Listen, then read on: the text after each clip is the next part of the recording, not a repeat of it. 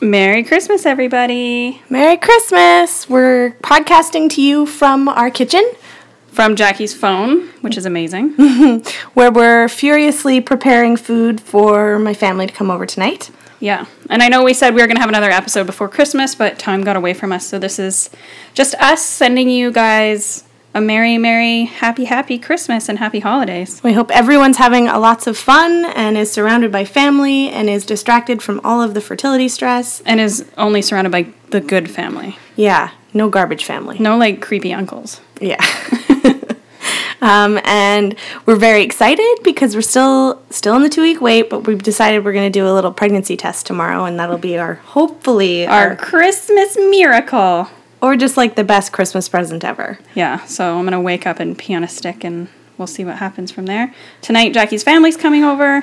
Jackie's cutting up, what is this, a squash? It's an acorn squash. Yum. Basically every kind of root vegetable known to man. Got some Brussels sprouts going.